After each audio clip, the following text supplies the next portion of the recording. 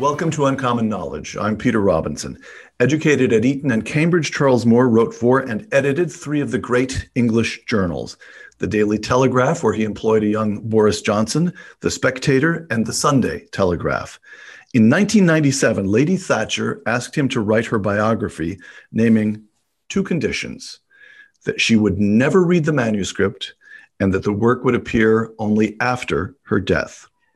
Some 2 decades after he began the project, Charles Moore has published the third and final volume, Herself Alone. Raised to the peerage last October, I should note, Charles Moore now sits in the House of Lords as the Lord Moore of Etchingham.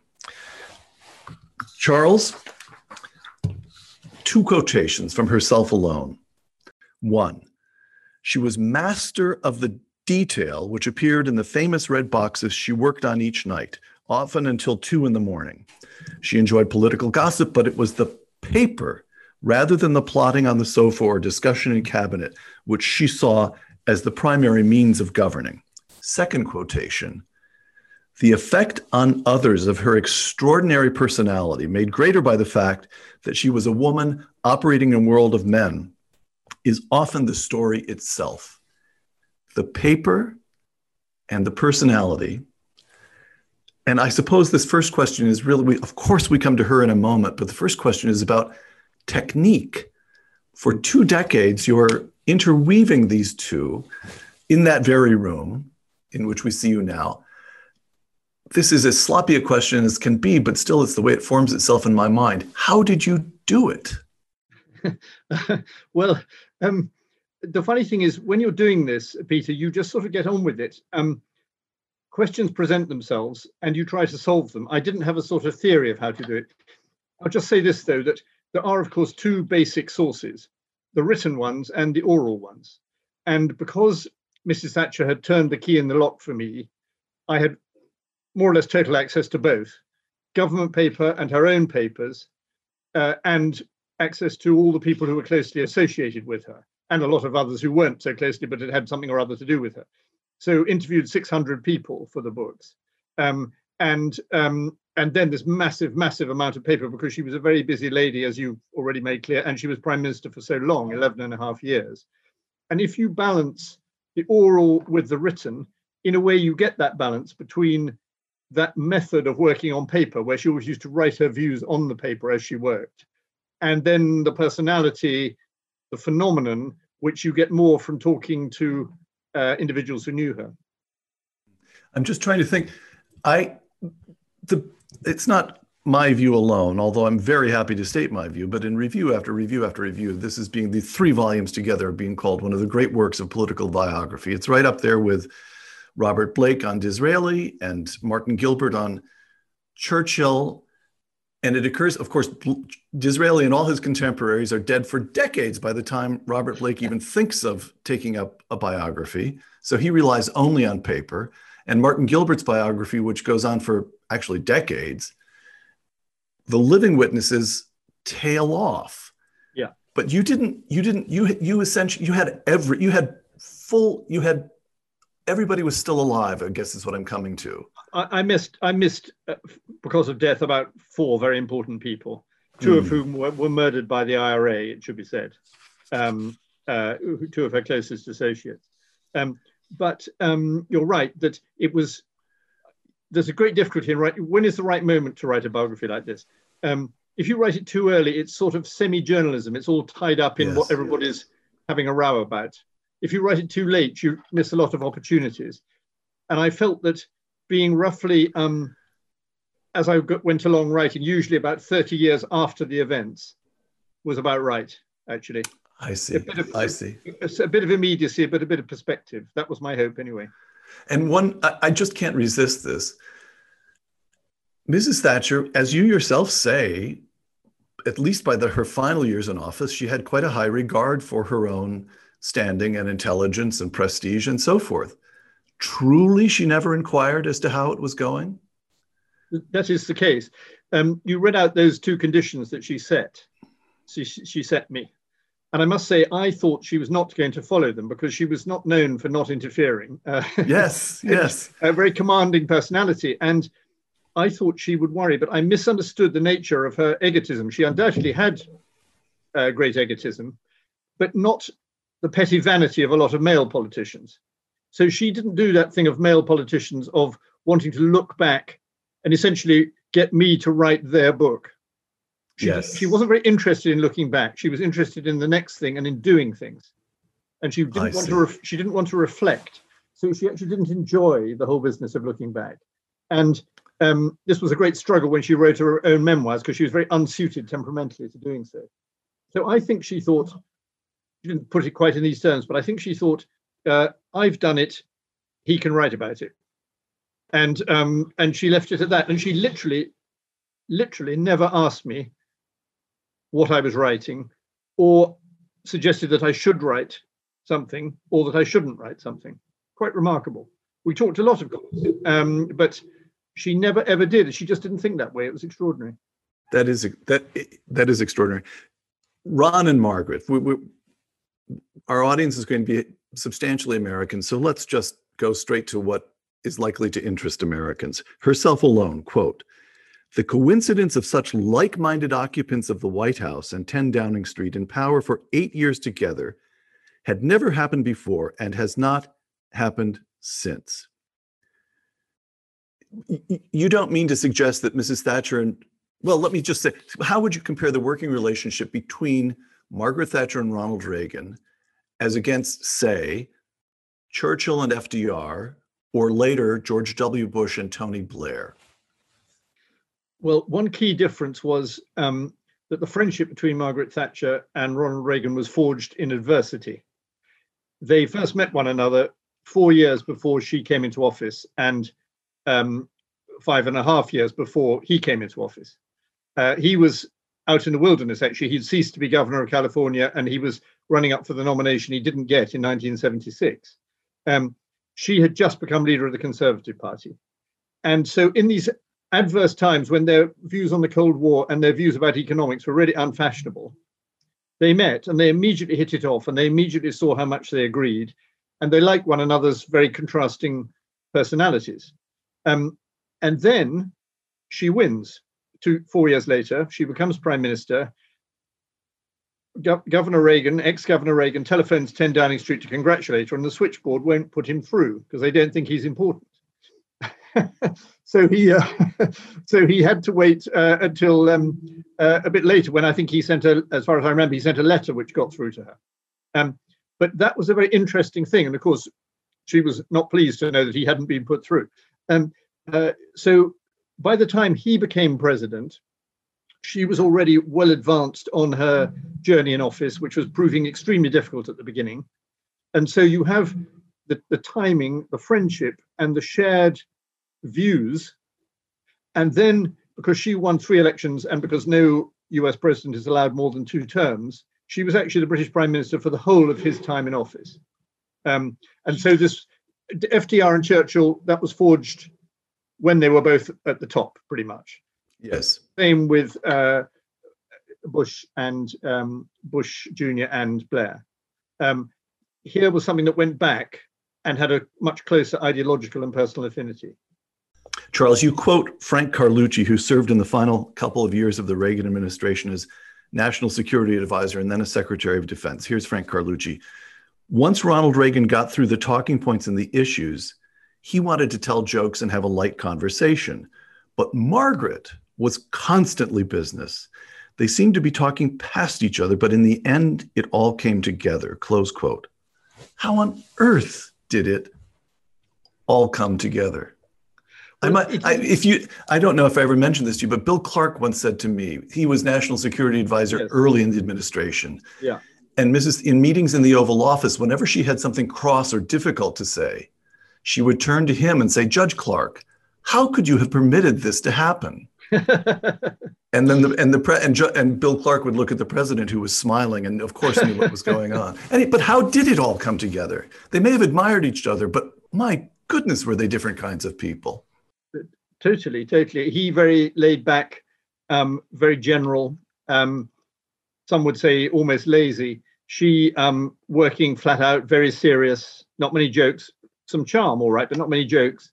And just very different. She very much the executive, he more the presidential figure. It's partly to do with the different systems of government. Yes. And but I think there was a sort of complicity they had. I think they thought, okay, we have to have all these officials. They matter in a way, but actually we agree more even than we can say about a lot of things, and we want to help one another, and that's what we're going to do.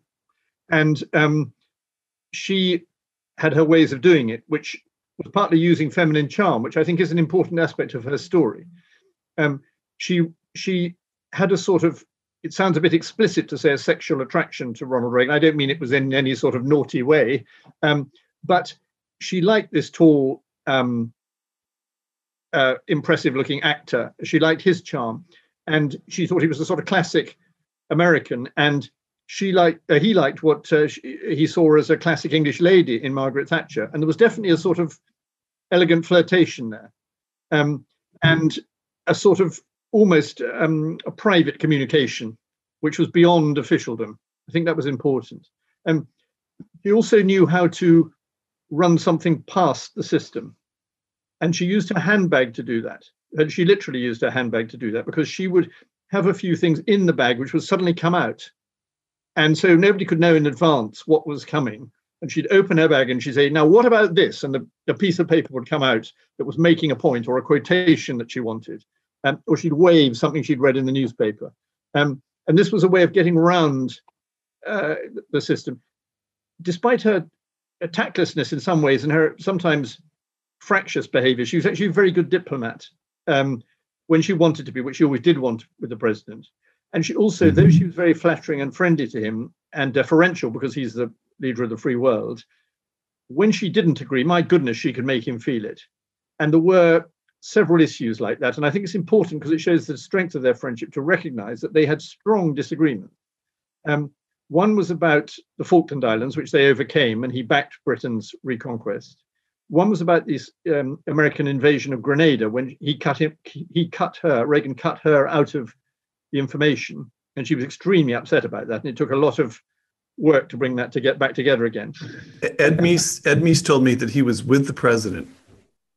He was with the president when the call came through from Mrs. Thatcher on Grenada.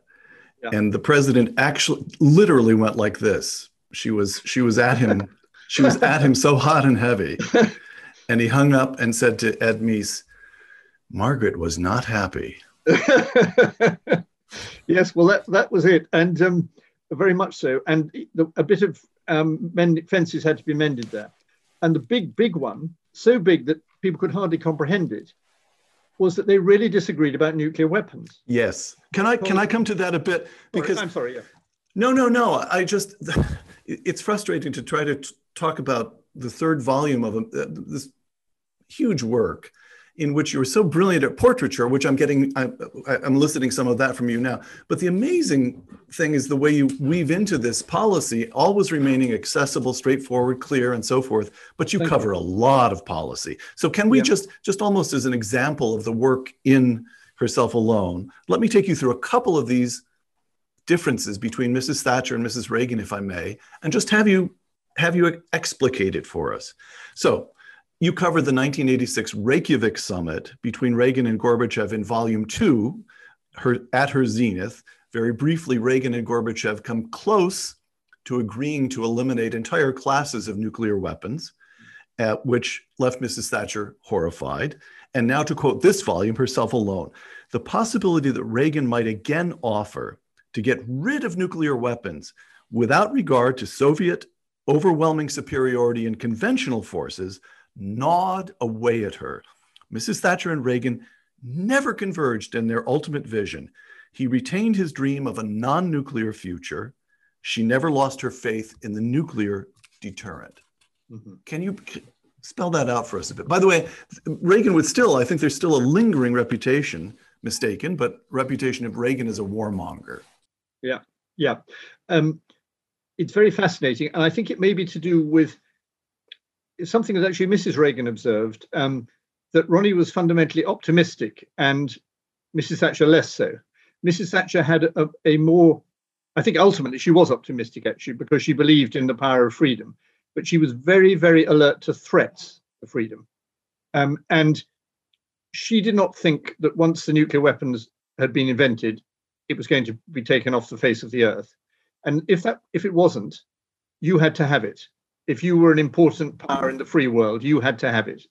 She really, truly believed in the deterrent theory. Reagan, I think, perhaps not all the time, but broadly speaking, thought that it was so terrible, the prospect of the destruction of everything and everybody, that you had to do everything you could to get rid of it. And that ultimately that could be done. And that was, of course, part of his interest in the Strategic Defence Initiative, which actually Mrs. Thatcher came to support for more tactical reasons. And that, I think, was the difference. It could have produced the most terrible ructions. It did produce some ructions. And the specific fear she had was that Britain and Europe would be left in the lurch in a way that the United States wouldn't be, because the United States would not be subject to conventional invasion by the Soviet Union, but we could have been. So that was a big problem. And she thought that Reagan at Reykjavik, that was the worst moment for her, might sort of, as some people put it at the time, have just sold the shop and gone past everybody and condemned the world to an incredibly unstable situation. But the point was that, now why didn't this cause a real falling out between them? And the answer is because they wanted the same thing. They wanted to win the Cold War, and they knew they were doing it together, and they wanted to win it for the usual power reasons of all countries, but also because they actually wanted the freedom of the countries of Eastern Europe and of the Soviet Union itself. They cared about the citizens of those places, which normal geopolitics hadn't cared about much. And so they had a common purpose, and that saw them through the whole thing.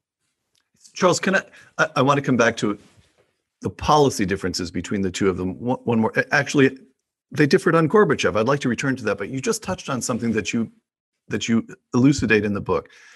And you argue that Mrs. Thatcher is the first prime minister since Churchill, which means not Attlee, not Heath, not Wilson, none of them, not Callaghan. She's the first prime minister since Churchill, you argue, who really feels at a human level for the people of Eastern Europe.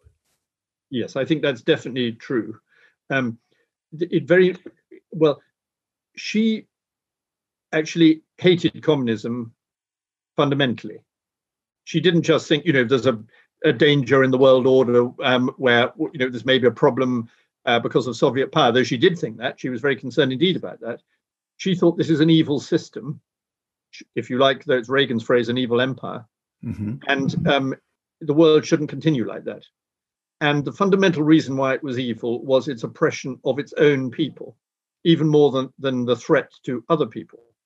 And she particularly moved by that in the case of Poland, for which she had a very close affinity. But actually, it was true for all those countries and for the Soviet people themselves. And that's why they responded. The most extraordinary scenes, perhaps in her premiership, were those that took place in the Eastern Bloc when she visited. Most important, Moscow in 1987 and Poland in 1988. And actually Armenia and Ukraine just before she left office. Enormous crowds, huge sort of moving spectacle of people looking to her and cheering her and so on. And of course, they all weren't allowed to, in theory. And she actually appeared on Soviet television, and two sort of great fat communist journalists tried to beat her up on air live because it was part of Gorbachev's glasnost to show it all in public, which had never happened before. But she absolutely walloped them. And so millions and millions of Soviet people were watching this and couldn't contain their excitement that she was challenging them and live on air, and there was nothing. Somebody was talking back to the bastards before their very eyes. On behalf of them, on behalf of the Russian people. I see. Fantastic. All right. The differing approaches between Reagan and Thatcher to Gorbachev himself, and in some ways to communism, although you may talk me out of it. I'm very prepared to be talked out of almost anything by you, Charles. Two quotations. You contrast two 1987 statements. One is by Reagan and the other by Thatcher. This takes a moment, but you'll see what I'm doing here. And I draw this from your book, of course. In Reagan's speech at the Berlin Wall in June, this point about trust, that is, whether Gorbachev could be trusted, whether glasnost and perestroika were real, This point about trust became a challenge. Were perestroika and glasnost, and now you're quoting Reagan, the beginnings of profound changes in the Soviet state, he asked, or are they token gestures intended to raise false hopes in the West? So he sought tangible evidence. There is one sign the Soviets can make that would be unmistakable. Mr. Gorbachev, tear down this wall, close quote. Now Thatcher. There are historic and courageous things happening in the Soviet Union under Mr.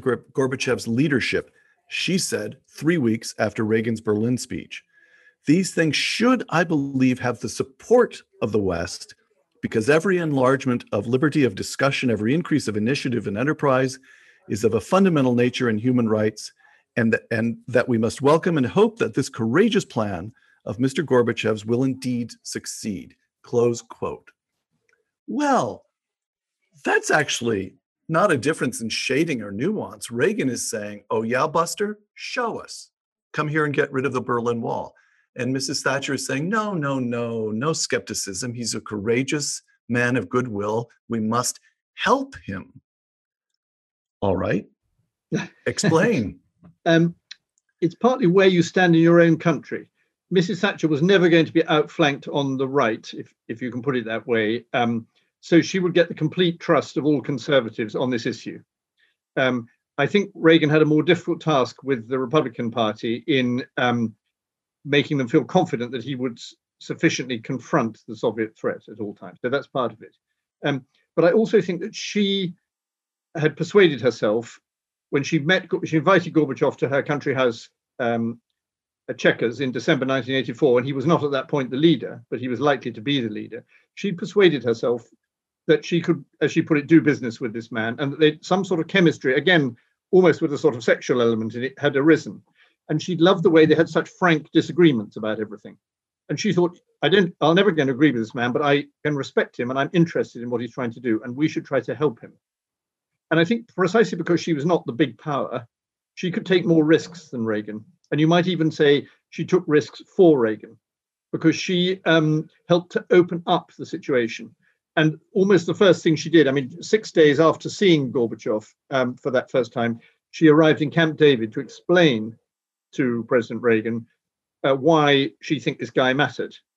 And Reagan was receptive to that, and it probably helped him that she could be the forerunner on that stuff, and she could take some of the risks. Now, the critics of Mrs. Thatcher would say that she put too many eggs in Gorbachev's fragile basket. And I think there's some truth in that towards the end, when he was becoming very unpopular with the Soviet Union, within the Soviet Union. She didn't really acknowledge that enough. I think fundamentally, she saw movement. She saw that the West could now, after having installed cruise and Pershing missiles, bargain from strength. And that's what she intended to do with the man she decided to trust. All right, you are progressively disarming me, but I'm going to have one more go at you, Charles. One more pair of quotations. This is Ronald Reagan explaining his view of the Cold War in a private conversation in 1977. This has become quite famous. And he said to Dick Allen, who would become his first national security advisor, would you like to hear my view of the Cold War? I have this in my head because Dick Allen told me about it. My view of the Cold War is we win and they lose. All right. Now, herself alone, broadcasting on Moscow TV after the talks. This is during her visit to the USSR in 87. Is that correct? All right. Yes. Yeah. 87. Mrs. Thatcher spoke of Gorbachev's, and here you quote her, great historic mission. We look forward to the Soviet Union becoming as well as a great military power, a great international power, a great and strong economic power, close quote. Now, all right, so here's in 3 volumes, Charles, I find myself with a little bit of a mental reservation. I find myself thinking, oh, I must raise this one with Charles, and now I have a chance to do so. and the reservation runs as follows, that you talk about the different political situations they both found themselves in, fine. Actually, there was one moment when Don Regan, then chief of staff, told us speechwriters, I was a speechwriter in those days, the president wants you to ease up on Gorbachev. And we said, impossible. And so Don Regan walked us down the hall to the Oval Office, and where we could hear it from the president himself. And this is shortly after, all right. So yes, there's no doubt that's going on. And we speechwriters thought the old man had gone soft on communism.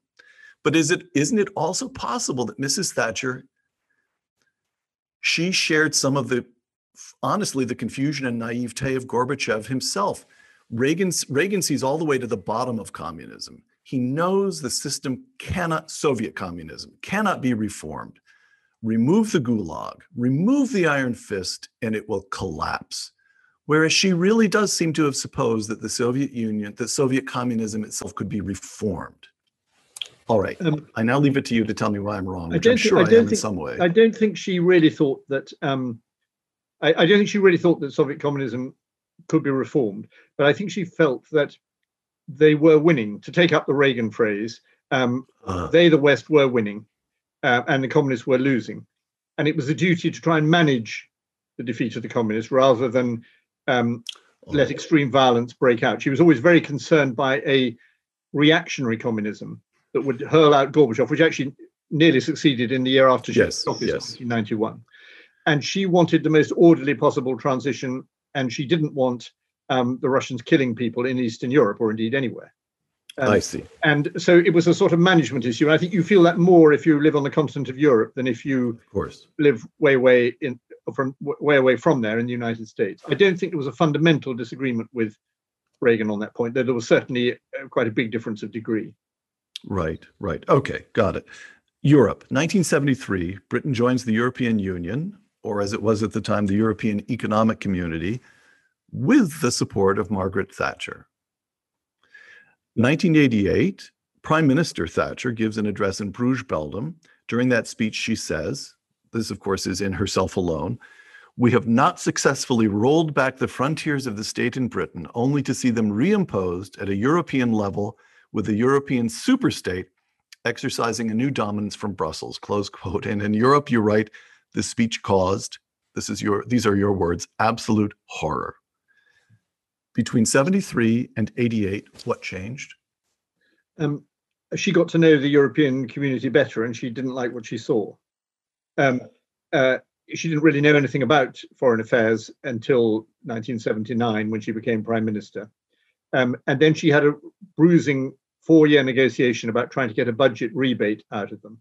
And the iron rather entered her soul about them as a result of that.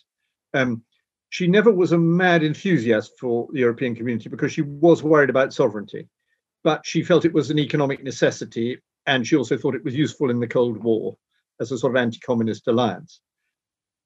Her closer encounters with it made her more disillusioned. But even in the Bruges speech that you quote from, that's a Eurosceptic speech, but it's not an anti-European speech. She's not saying, let's get the hell out of here. It's more trying to make a bigger, better Europe. She says in the speech, "We must never forget that Prague, Budapest, and Warsaw are great European cities," which is throwing down a gauntlet to the Soviets, but also to Europe, to the European community, because they weren't reaching out to these places. So she was saying, bigger and looser, please. And let's not have more statism. Let's have a looser alliance of democratic nations. Of course, you're right in the trajectory your question implied, so that she gets more and more cross. And by the time she left office in the end of 1990, she was very angry indeed, because she didn't want a single currency that was being proposed. And can we come to that? I've got a clip. This is Prime Minister's Question Time, November 22nd, 1990. She has already announced that she will stand down in the leadership contest, and indeed on 6 days later, on November 28th, she leaves Downing Street for the last time. And in this clip, we hear someone shout, "She'll be governor." And what he means is governor of the European Central Bank.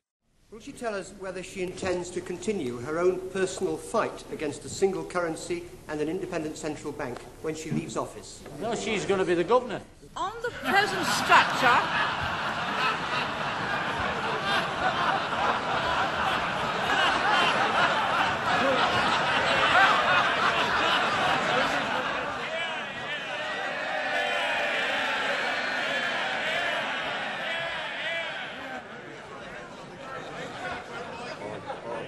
Order.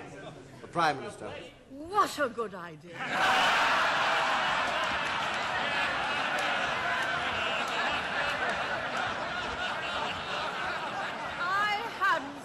of it. But if I were, there'd be no European Central Bank accountable to no one, least of all to national parliaments. Because the point of that kind of European Central Bank is no democracy, taking powers away from every single parliament and being able to have a single currency and a monetary policy and an interest rate which takes all political power away from us. As my right honourable friend said in his first speech, after the proposal of a single currency is about the politics of Europe. It is about a federal Europe by the back door. So I'll consider the honourable gentleman's proposal. Now, where were we?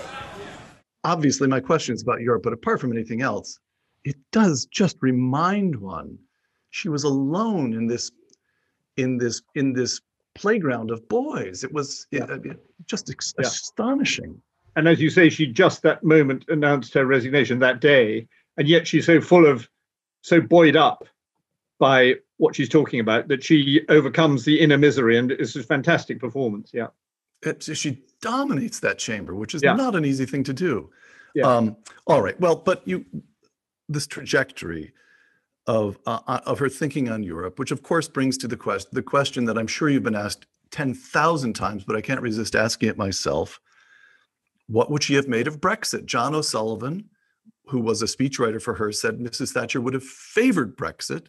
And Charles Pole, perhaps her most important, as I understand it from your book, certainly in the final years, her most important foreign policy advisor, Charles Pole had said, now Lord Pole, he's your colleague in the upper chamber, Charles Pole has said, no, she would have opposed Brexit. Charles Moore will now cast the deciding vote.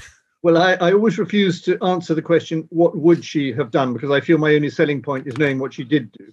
And I feel that people tend to put their own wish into her voice sometimes for things that might happen, she might have said. What I do know, however, is that once she left office, she was in favour of us leaving the European Union, and she was never in favour of that when she was in office. Just before she fell, she gave interviews in the struggle of the leadership, including one to me, actually, as a journalist, in which she called for a referendum on the single currency, because she felt that the British people would vote against a single currency. She did this without any consultation with colleagues, and they were furious because the whole idea of a referendum was something they wished to avoid. She took it up very strongly, and she repeated it ever afterwards, and it was the foundation of what happened in the Brexit referendum of 2016, because gradually, through her pushing to a large extent, the idea of the referendum got forced into the British political agenda, and all parties came to agree with it on and off, and finally they had it. The word Brexit, I think, hadn't been invented by the time Mrs. Thatcher died in 2013, I'm sorry. And the referendum was 3 years later, 2016. But she was in favour of us leaving. She told me so. She told many other people so. But she never said it publicly, because she was advised that, after all, she was out of office by now, that it would be so divisive within the Conservative Party that she just didn't want that sort of trouble at her time of life. That was really the argument, that it would be too unkind to her successors, too difficult, too exhausting, and so on. And she needed holding back. She wanted to speak out, but actually she didn't. But her view was clear. I see. All right. The fall. We've talked about her announcement in November of 1990 that she would not stand for the Tory leadership. Hold on. Let me just say this. Here's what an American sees. She wins 3 general elections. She wins the Falklands War. She never loses any vote of confidence in the House of Commons. And in 1990, she's one of the dominant figures on the entire planet. Mm-hmm. And then her party does her in. Can you explain as briefly as possible, succinctly as possible, the mechanics of how it happened? For us, it's very confusing. There's no counterpart in the American political system to a party leadership election. And then why it happened. It was very confusing to us. But essentially, because the Prime Minister is the person who can command a majority in the House of Commons, that's really all the Prime Minister is. If a large number of people in her parliamentary party decide they want her out, they can get her out, and that's perfectly within the Constitution, and you don't need a general election for that. And that's what happened. Though, by the way, it's interesting, it's a good trick question. Who won the Tory leadership election of 1990 with the largest number of votes? Answer: Margaret Thatcher. She won, but not with enough votes to prevent a second ballot. And she resigned rather than face a very controversial second ballot. But you can see why she would mind so much about that. And when I saw her afterwards, and she was writing her memoirs, I said, "What are you going to call them?" And she said, "Undefeated." And the reason she said that, which sadly she didn't call them in the end, was this point you're making, and I'm adding to: she was never beaten. She won every single general election which she contested, and she won the leadership election, which caused her to resign. So you can see why she would feel confused about the situation too. However, it was understandable. She'd been in office too long. She had developed with her colleagues the very unpopular poll tax, a form of local tax, and she had fallen out with her senior colleagues, though not with the public, about Europe, because they were much more in favour of European Union than she was, and they were thoroughly fed up with her on that issue. And she was also had very fractious personal relations with her senior colleagues. So if you bring all that together, and you, under the British system, you're in for 11 and a half years, it's very rebarbative and combative, and the next generation wants its day in the sun and so on, I think it becomes more comprehensible. And everybody could see that she was never going to go unless she actually got beaten in some way. And that was true. That was true. Yes, she had no plans for stepping down. She would have taken. She would say so. She said she would say so sometimes, but in fact, she would never have gone unless she was defeated in a general election, in my view. And Dennis, her husband, tried to persuade her to leave after 10 years in office, May 89. And she said, "Oh, yes, quite. Yes, I will. But I don't think the Queen would like it to happen quite yet," which she made up that excuse. And so they felt it's time to prize her out. I think that's really what it was. Can I? We've been talking about Mrs. Thatcher's foreign policy, but briefly, well, let's just play another clip if we could. This again is from the same day. And she has announced that she's stepping down, and she will leave office in 6 days. Here's her summing up. There is one statistic that I understand is not, however, challengeable, and that is that over her 11 years, the gap between the richest 10% and the poorest 10% in this country has widened substantially. That's right. How can she say at the end of her chapter of British politics that she can justify many people in a constituency such as mine being relatively much poorer off, much less well housed, and much less well provided than it was in 1979? Surely she accepts that is not a record that she or any Prime Minister can be proud of. Mr. Speaker, all levels of income are better off than they were in 1979. But what the honourable member is saying is that he would rather the poor were poorer, provided the rich were less rich. That way you will never create the wealth for better social services as we have. And what a policy! Yes, he would rather have the poor poorer, provided the rich were less rich. That is a Liberal policy. Yes, it came out, he didn't intend it to, but he did. I give way to the honourable gentleman. I'm extremely grateful. The Prime Minister is aware that I detest every single one of her domestic policies, and I've never hid that. And I think that the honourable gentleman knows that I have the same contempt for his socialist policies as the people of East Europe who have experienced it have it for theirs. I think I must have hit the right nail on the head when I pointed out that the logic of those policies are they'd rather have the poor poorer. Once they start to talk about the gap, they'd rather the gap were that. Down here. That. Not that. But that. So long as the gap is smaller, they'd rather have the poor poorer. You do not create wealth and opportunity that way. You do not create a property-owning democracy that way. She is, I mean, it is just the sheer, apart from anything else, the sheer animal vitality.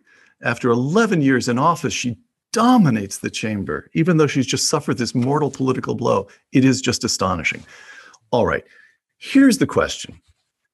If you'll permit me a bit of a personal musing. 1979, a few months after she became prime minister for the first time, was when this American began to study at Oxford. And young as I was, and little as I knew about economics, I could feel the difference between New York, from which my plane departed, and Britain. And in particular, I remember friends telling me that the King's Road was the fashionable shopping street for young people in London. And Charles, it was grim, and the offerings were very, by comparison with Manhattan, the cars were older, people were not as well dressed. You could just see it and feel it. And by a decade later, when I would return to London, after a decade of Mrs. Thatcher's economic policies, the King's Road sparkled as if it were Madison Avenue. Now, I just don't know how does one, I just don't know how one tells the generation that cannot remember Britain in the late 70s what she accomplished. How does one do that? Well, it's behind the complicated story. One interesting statistic helps. Mrs. Thatcher was always associated with division because there were so many massive arguments going on. But actually, here's an example of harmony that her policies produced. When she came into office in 1979, 29 plus million working days were lost to strikes in that year. And when she left office in 1990, fewer than 2 million working days were lost to strikes. So there's a landscape of industrial relations completely transformed to actually be more harmonious than before, less divisive than before, because strikes had been one of the biggest problems of the 1970s and had done much to cause the conditions you observed. I think that was really important. Her trade union reforms, which were careful and gradual, were immensely important. And so was the liberation of markets, privatization, the reduction of regulation, and the reduction of tax, though that was more successful at the higher rates than it was at the lower. I actually think that less successful, and people always say that Mrs. Thatcher carried out so many cuts in government spending. Actually, there were no net cuts in government spending in her time.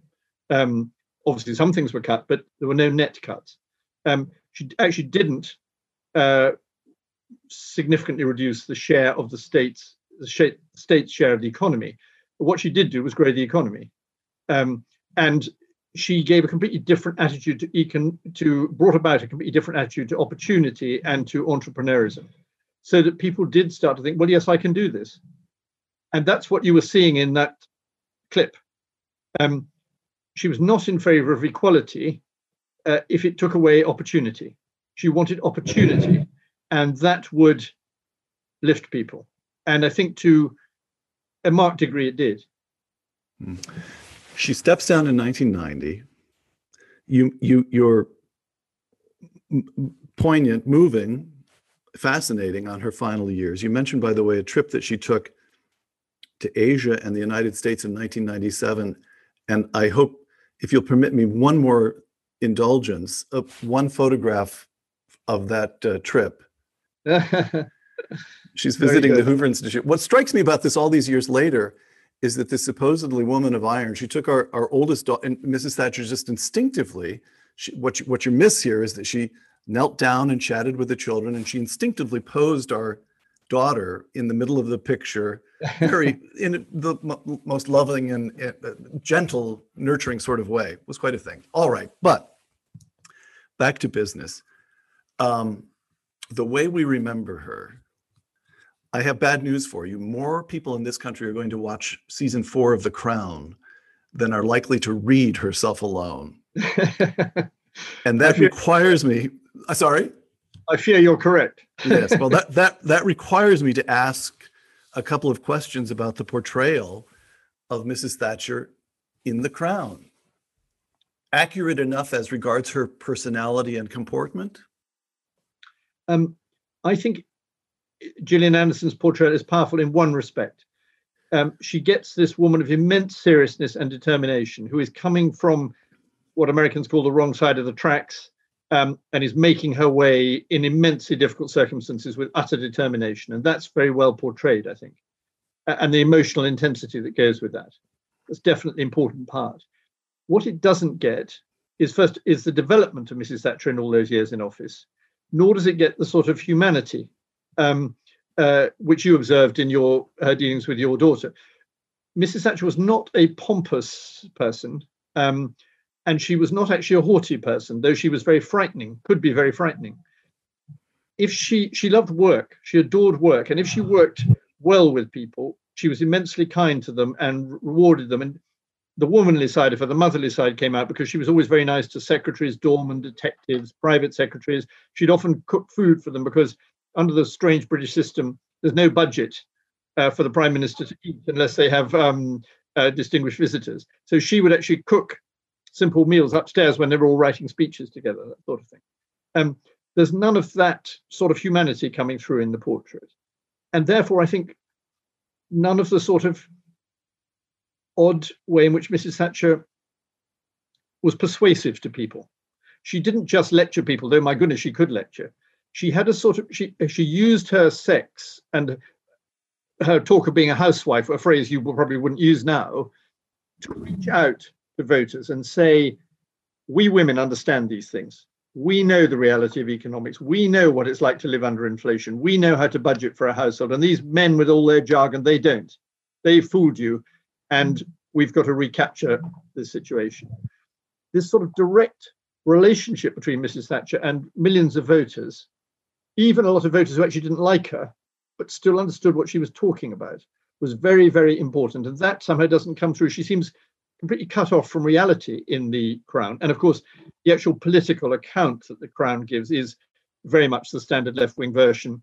So there's a ludicrous scene when the man who got into the Queen's bedroom, the sort of vagrant who got in, gives the poor Queen a lecture like a Labour Party speech of the period about why Mrs. Thatcher is so wicked. And the Queen appears to agree with him and says afterwards, when somebody says the man's a lunatic, she says, no, he's like the fool in King Lear, as if he were very wise somehow, which in fact the Queen is not interested in Shakespeare and doesn't like fools. So but there's a sort of unreality there. Right. I thought some of the stuff with the Queen was well done.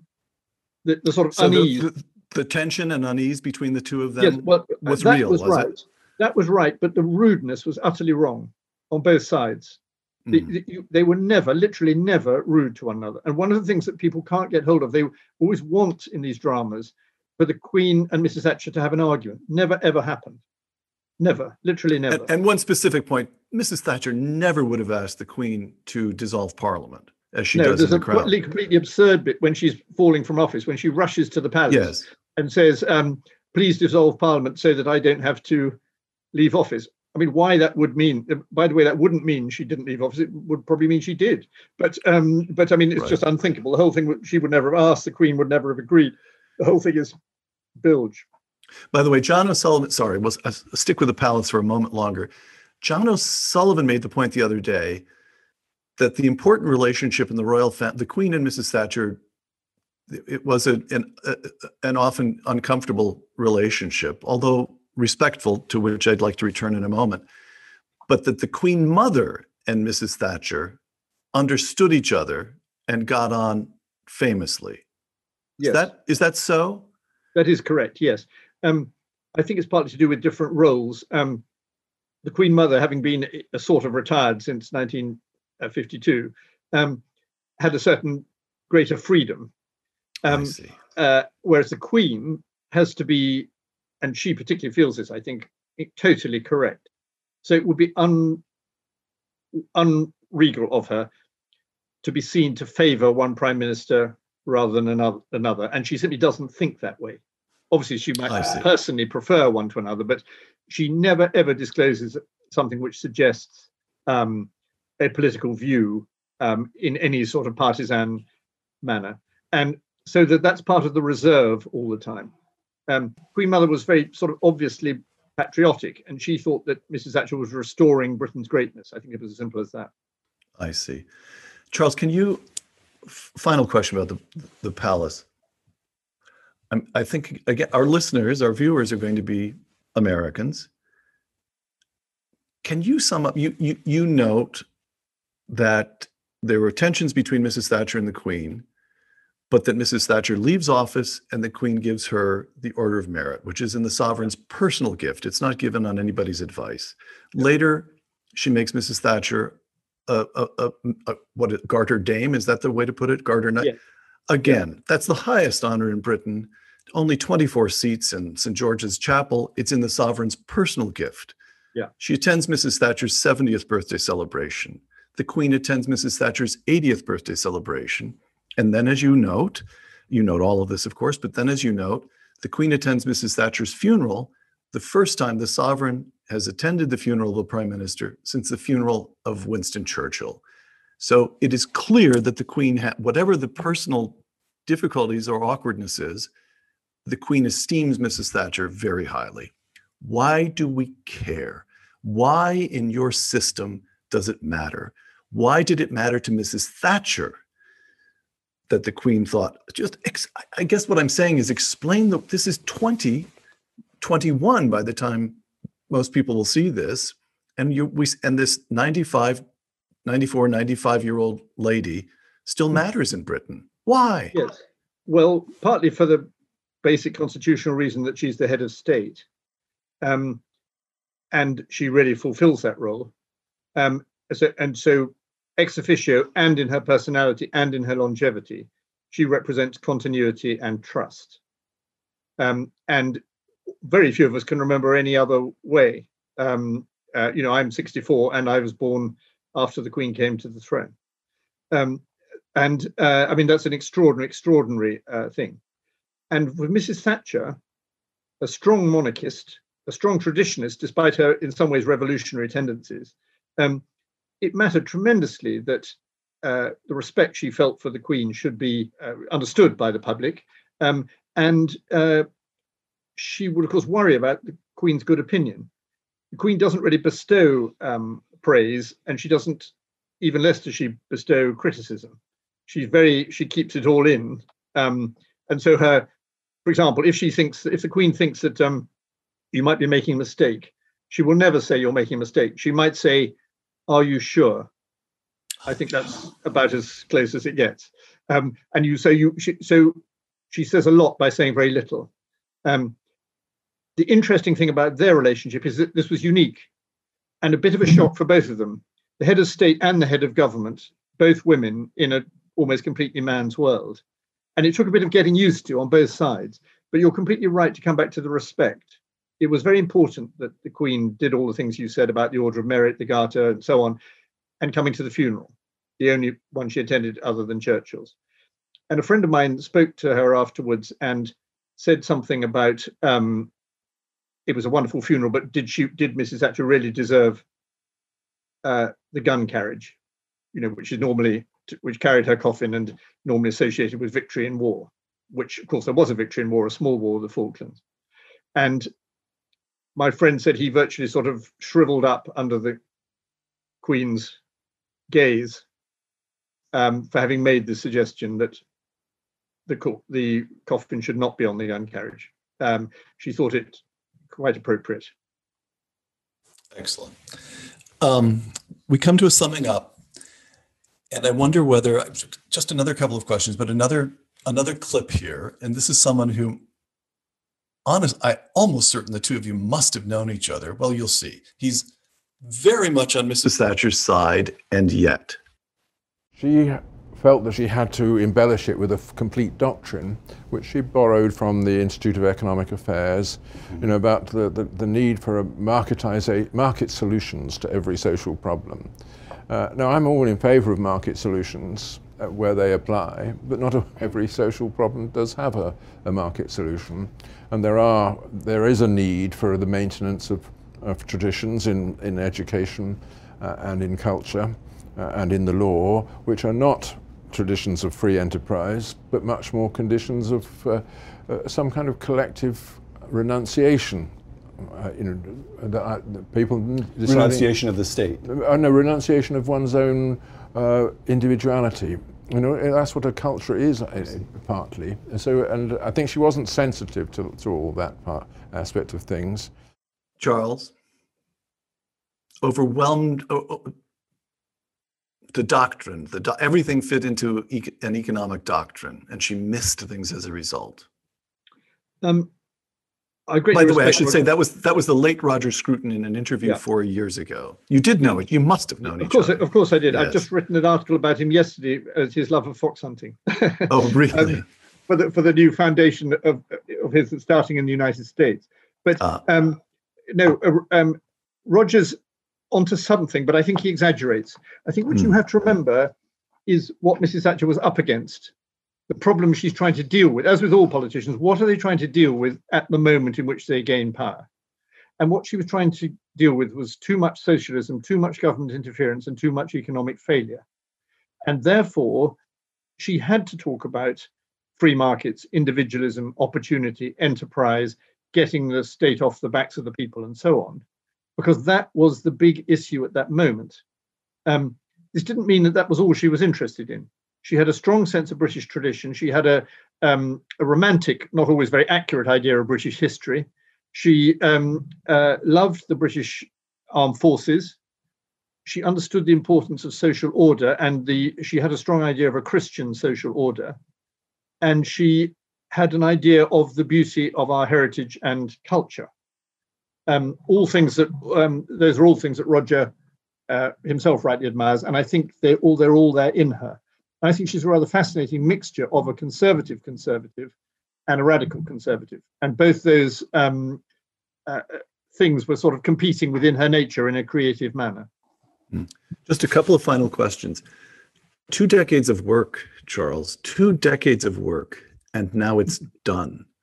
What comes next for you, which is, you write for The Spectator, you write for The Telegraph, you're a busy man. Honestly, I don't know how you were able to do all the writing on the side, so to speak, while you were working on the biography. Still in all, you've got a big hole in your life. How do you intend to fill it? Well, just right now, Peter, I'm rather pleased to have a hole. And actually, it doesn't seem as big. It doesn't seem as big a hole to me as you might think, because so much seems to be going on and the world's going mad, and there's absolutely tons to write about. And I haven't got time hanging heavily on my hands. I do have a theory about writing books, which is that if you wonder whether a book should be written, you probably shouldn't write it. You should only write it because you really must write it. And I felt when I got this extraordinary opportunity to write this book, such an important story and such extraordinary access, that it'd be mad not to write it. It would be wrong. I'm not looking to do another book for the sake of it, or even because it might be a bit of fun. It's got to be really worth that extraordinary effort, because though I've been very busy as an editor over the years and a writer, what I realize is that writing a big book is far more demanding than any of those other things, because it's fundamentally so lonely. And you have to try and be the sole architect of an enormous structure when you can't really, or I can't really, make the ground plan. And so I've done that, and I'm very pleased and honoured to have done it. And I'm not rushing to do something else. I see that Mrs. Thatcher laid the foundation. All you had to do, Charles, was build the cathedral on top of it. It is a magnificent thing. One last time, just for the sheer pleasure of it, just a few more seconds of Margaret Thatcher 6 days before she leaves office. A single currency is about the politics of Europe. It is about a federal Europe by the back door. So I'll consider the honourable gentleman's proposal. Now, where were we? I'm enjoying this. I'm enjoying this.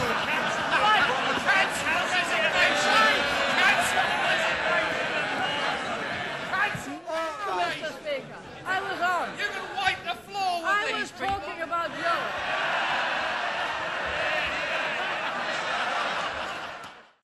Herself alone. She was high-minded and highly educated, yet had a common touch. She was fierce but kind, rude and courteous, calculating yet principled, matter of fact yet romantic, frank yet secretive, astute yet innocent, rational yet capricious, puritanical yet flirtatious. She had an icy stare and a warm heart. Close quote. What Claire Luce, the playwright, mid-20th century playwright, Claire Luce used to say that history would give even the greatest figure only a single sentence, which is not quite the right thing to say to a man who's just written 3 volumes. But what do we need to cling to? What's the final statement? What's the final lesson of Mrs. Thatcher for all of us? Well, do you know, despite all the importance of the ideology, if you like, and the views that she put forward, in a way, it's the example of woman leadership. It's a special thing that a remarkable woman could bring to a male world that really added the value. And I think it's to do with a certain loneliness in that situation, and also with perfectionism, which is something that a woman will tend to feel much more than the club of men will ever feel.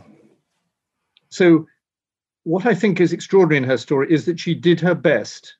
And it's remarkable how few people really do that. Right. Charles Moore, Lord Moore of Etchingham, thank you. Thank you, Peter. For Uncommon Knowledge, the Hoover Institution, and Fox Nation, I'm Peter Robinson.